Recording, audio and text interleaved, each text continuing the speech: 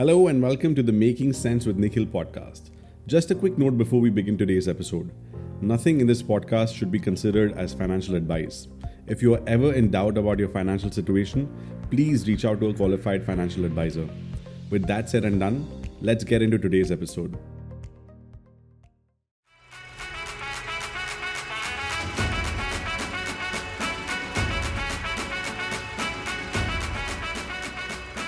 Hi everyone, this is Nikhil and thanks for tuning in. In my previous episode, I hope together we made sense of what a life insurance is, who needs it, and the types of insurance policies. As promised, I have invited a special guest on today's show to explore this topic even further. Someone who is not only passionate about his work, but also about educating people on their finances. Mitesh. Hey Mitesh, thank you for doing this. Hey Nikhil, it's my absolute pleasure. Would you like to introduce yourself and let everyone know what you do? I know you for a while now, but I still might mess it up. Yes, I started off as an investment analyst. So that has been my field. And I worked as an investment analyst, equity analyst for 7 years. And then I transitioned into being a financial planner. I have a master's degree in finance. And I'm very passionate about research, which led me to researching and understanding and auditing a lot of insurance policies over the last few years. And I guess that's the reason I'm here on this podcast today. So, life insurance, not really an exciting or a sexy topic to discuss. But being a financial advisor, what does a life insurance really mean to you? I think life insurance is the basic mechanism is just a transfer of risk from myself to the insurance company. Because the insurance company can take the risk of my dependents being left without anything rather than I can. Right. So I don't think life insurance is about me necessarily. I don't think life insurance is about you. It is not because you don't buy life insurance because you are going to die. You buy life insurance because your family is going to live. Wow, that was deep. Did you actually rehearse that line? Absolutely. 3 to 4 times. But on the flip side, there would be a lot of objections you receive against the life insurance from the people you're interacting with on a daily basis. What are they? Quite a few. There are some notions or some belief systems that people have about insurance, and they come across quite a bit. So let me start off with the first one. The first one would be, you would usually get someone approaching retirement or already retired say that I did not buy insurance and I did not die young. I think it's a very risky way to think, or the perspective doesn't really help someone who is young. Because if we knew the day or the date when we would die, we would not need life insurance. The same way, if we knew that we were going to die before the age of 65, then we don't need to plan for retirement also, right? So yeah, I think risky as in you just put all your money on number 36 on the roulette table and you're hoping for it to come each and every time. Exactly. And if the number is 36, that doesn't really mean that the decision was correct.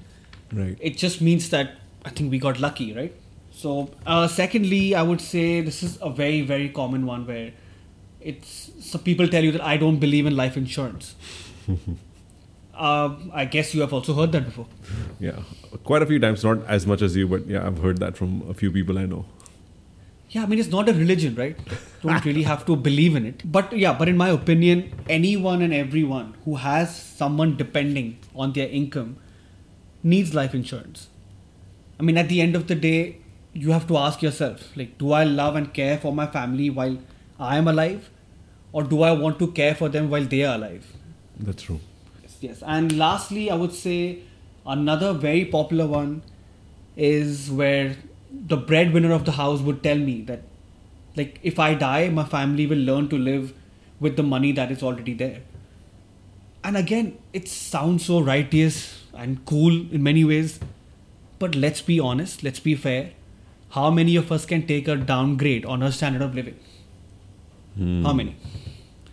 Yeah, only from my experience, I can say moments like these are extremely emotional and extremely difficult. And I feel there's no way a life insurance can protect your family's emotional stress in that moment, right? But I guess it might be safe to say that it can definitely protect them from the financial stress in that situation. 100%. Actually, I'm definitely going to steal that one. Go ahead, all yours. Yeah, getting back to the standard of living point. it's almost unfair because we give our family or our children the standard of living. They did not ask for it, but they got it anyways. And then for us to expect them to take a downgrade on that is going to be very difficult. Like your children already lost one parent to death. They don't have to lose another one to a full-time job. No, that actually makes a lot of sense. But if we try to dig a little bit deeper into the life insurance topic, I briefly explained the differences between a term insurance and an investment linked or a whole of life insurance in my best capacity. Now, since you're here, can you tell us how you see these policies from your view? Yes, and again, I would like to preface this by saying that this is just my personal opinion. I would say that in most cases, in the majority of the cases, a term insurance will do the job for you. Like I said, the ultimate goal is to transfer the risk from yourself to the insurance company. So the term insurance would usually do the trick. Having said that, there are exceptions to this rule. There are clients whose needs would be more suited to a permanent life insurance. And I think we are going to be talking about that in length, which is again called a whole of life insurance, which is a shiny object in this industry. Yeah. Shiny yet very complex. And I think I want to ask you, what are the common misunderstandings around a whole of life insurance policy? Yes, so I think I would like to introduce whole of life and give a brief explanation of what it is. It's an insurance where you get coverage for the whole of your life, as the name suggests, and it has an investment component inside the policy, which is built in an insurance wrapper. To put it very simply, that's the whole of life. Now, there are a lot of misunderstandings regarding this whole of life policy. And one of the very common ones is when I asked a lot of people about why did they go for the whole of life, they said there is cash value. Yeah. I'm sure you've heard that one. Yeah, I've heard it from just the people I know, but I'm sure being in your field, you probably would be getting that a lot. Yes, absolutely. It's very common. And I would like to just mention the fact that when someone thinks that they have cash value in the policy, the cash value is there in the policy for the insurance company to utilize that in order to pay you your death benefit. So basically what I'm saying is, in case death happens, the policyholder will get only the death benefit and not the cash value. The cash value or the account value is only there for it to accumulate so that the insurance company can eventually pay you your death benefit. Right. I think it's very important to know it's sort of not an additional benefit that you get along a whole of life insurance, correct? Yes, it's not an additional benefit you get along with the death benefit. It's just the one thing that you get. That's a death benefit. Okay, and the second one, which is again a very common and a very dangerous one, I would say, because it can have effects on the policy, is where a lot of clients say that I will not be required to pay any more beyond my term. So usually these policies have a term during which a client would decide to pay. It could be anywhere between 5 years, 7 years, it could be 15 years. So there is this misconception that people have that, okay, I have paid for my term and I don't have to pay anything beyond. It's not correct, because if the policy is not performing as it should or as you have agreed upon, then there is an absolute possibility that you might have to pay more into the policy in the future beyond your term. Yeah, this is where I had got confused when I was thinking about insurance. I was pretty much sold on a whole of life insurance, and I got a quote, say for example, for $300. And just to compare it to another insurance advisor, I got a similar quote for the same insurance policy. And the difference between the two quotes was $300 and $500 each month. And I started to wonder, what is the difference between these two policies? And after flipping through the pages, there was just one small difference that I could point out, was regarding this small number, which is called the growth rate. What is this growth rate exactly that changed my premiums from 300 to 500, for example? Yes, so it's a great and a very relevant question. So like I mentioned before, the insurance has an investment component, right? So what we are saying here with a 6% or an 8%. So why you saw the difference in the quotes is purely because of the fact that at 8%, the premiums that you would pay are going to be lesser than you said at 6%. is because you are telling the insurance company that I think that my investment into this insurance policy will grow at 8%. Now, the problem here is that if you have agreed on an 8% because of affordability, which is the case in, I would say, 9 out of 10 people, where they choose the 8% because they have to pay lesser premium. But what they are not maybe understanding is the fact that an 8% is going to be not as likely to perform as compared to a 6%. That's interesting, but why do you say that the likelihood of 8% happening is less than 6%? I think it is a function of the returns that these funds have given over a period of time. And I also am aware of the fact that a lot of the times the advisors will show the returns of an index giving 8% or 9%. But the fact remains that majority of the funds that you are going to invest in are not going to be able to get an 8% over decades, which is what you are signing off on. And if you include the charges, then the probability reduces quite significantly. Charges meaning what exactly? What charges are we talking about? So there are charges associated with the policy that you have taken, in this case the whole of life.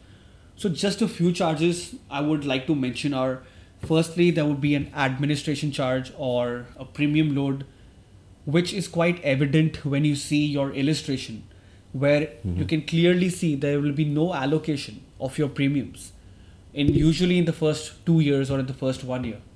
So that's where the charges are taken initially to make the plan. Then secondly, you have fund charges. So the funds that you are investing in are also going to cost you on an average much more than just directly buying an index fund, for example. And thirdly, and I would say the most important one here, which has the most impact, is the cost of insurance. So what makes the cost of insurance so important? Yes, I think in order to understand the impact that the cost of insurance has, it is very important to know that the cost of insurance in a policy like this will increase as we get older. That is the first step. Now, the issue that can arise is the increase will happen every year. But now, if the increase happens in combination with the market falling in any given year, that's when you can have the cost of insurance increase overnight. And why this matters? Anyone would wonder, why does it matter to the client or the policyholder? Right. It matters because if the market falls at a later age in your life, when the cost of insurance is anyways high, it can have a massive impact on your policy. And the impact being that there is a danger of the policy lapsing or the policy ending prematurely unless you add more money into the policy. Just to summarize this, I mean, in a way, you sign up thinking there is a cash value, there are no premiums that you have to pay for after 15 years, but you have things like the growth rate, the fund charges, which include the cost of insurance, that just change the game completely once you start digging into the details under this policy. It does change the game, and which is why I would also say to bring it back on the growth rate is to always, it is advisable to take a relatively conservative growth rate.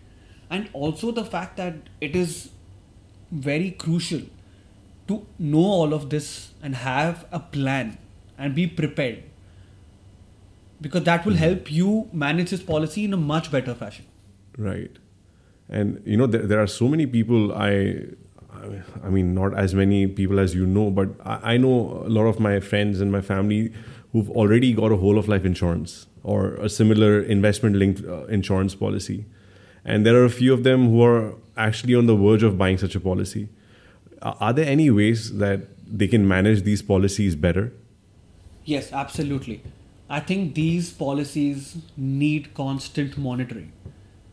So I would say any policy that is already in place, or if anyone is trying to buy a policy like this, needs to ensure that their financial advisor is monitoring the policy and reviewing it at least twice a year. Secondly, I would say that they should regularly ask for a sustainability quote. that you would usually get from an insurance company.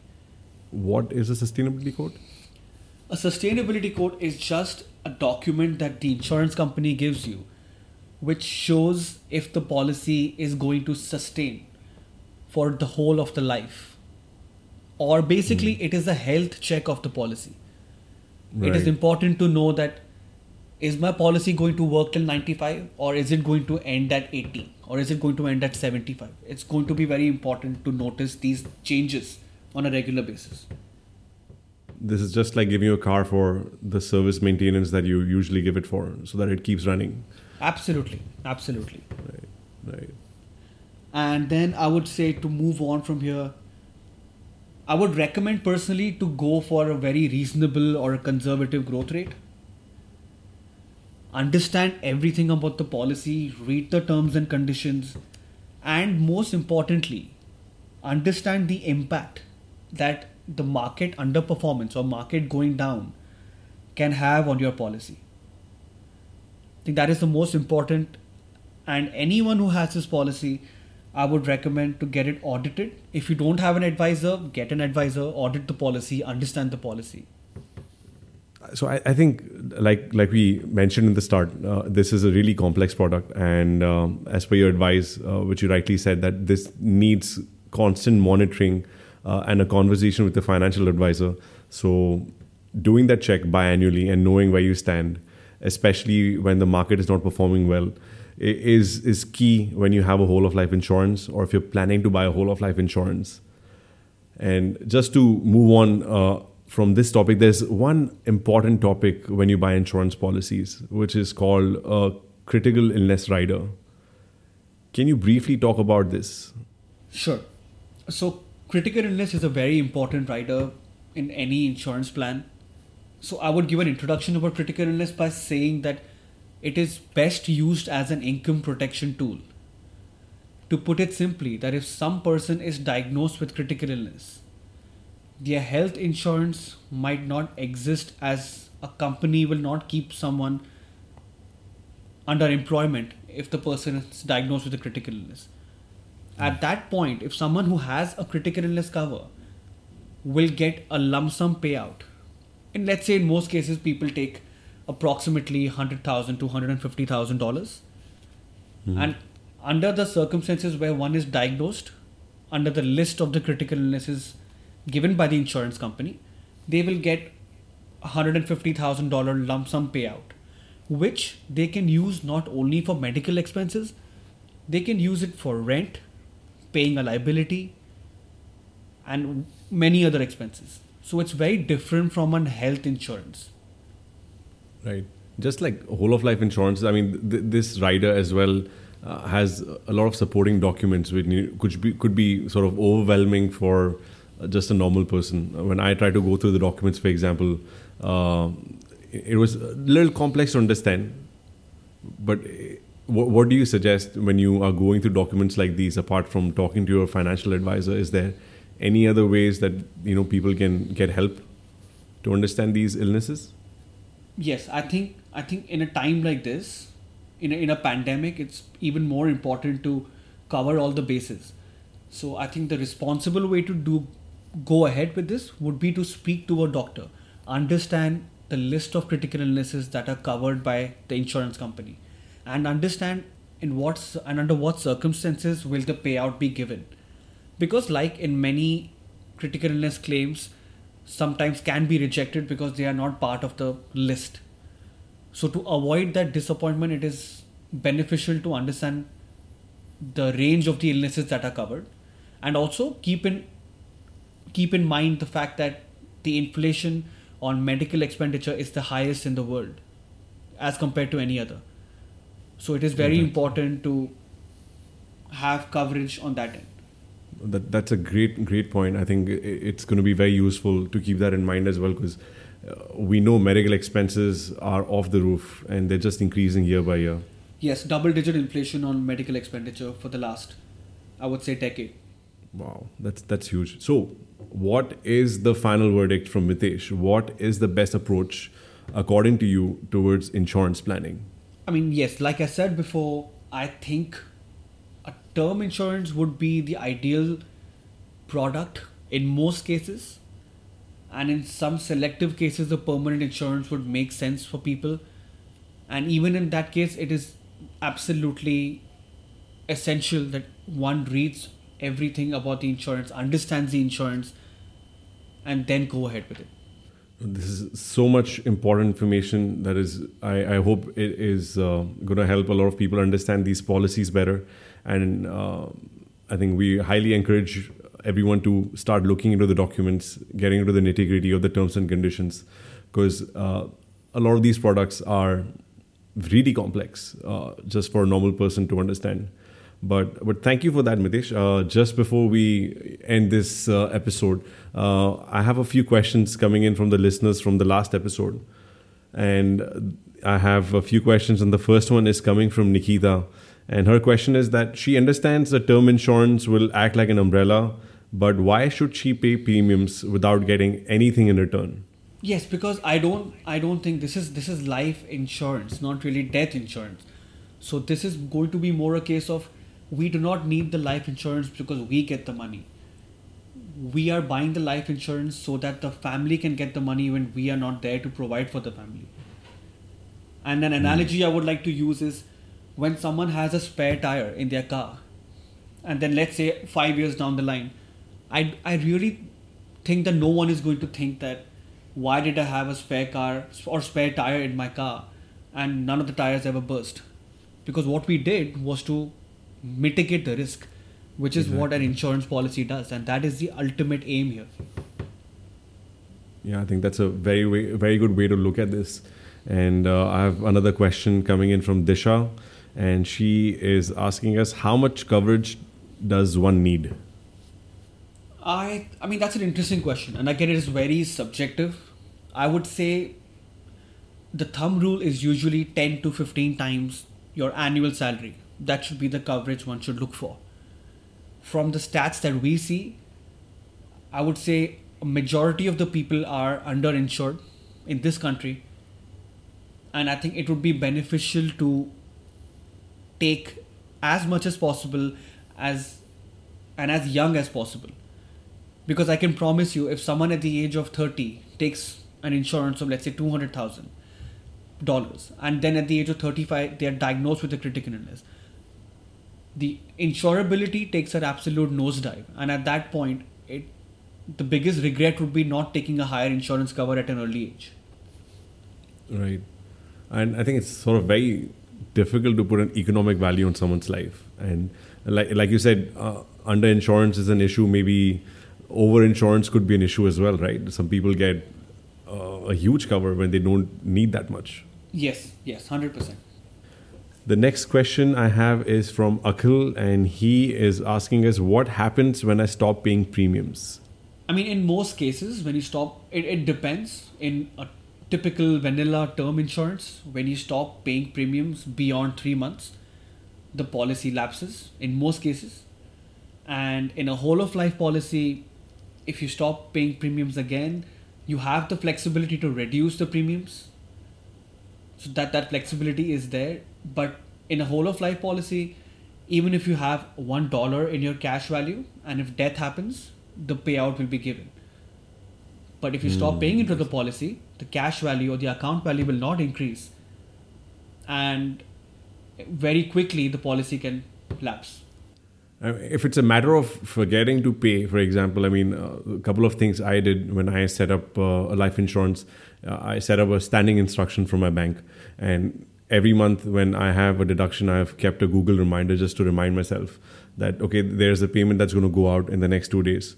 Just to manage that, well from my side. I think there were a couple of steps that I had taken.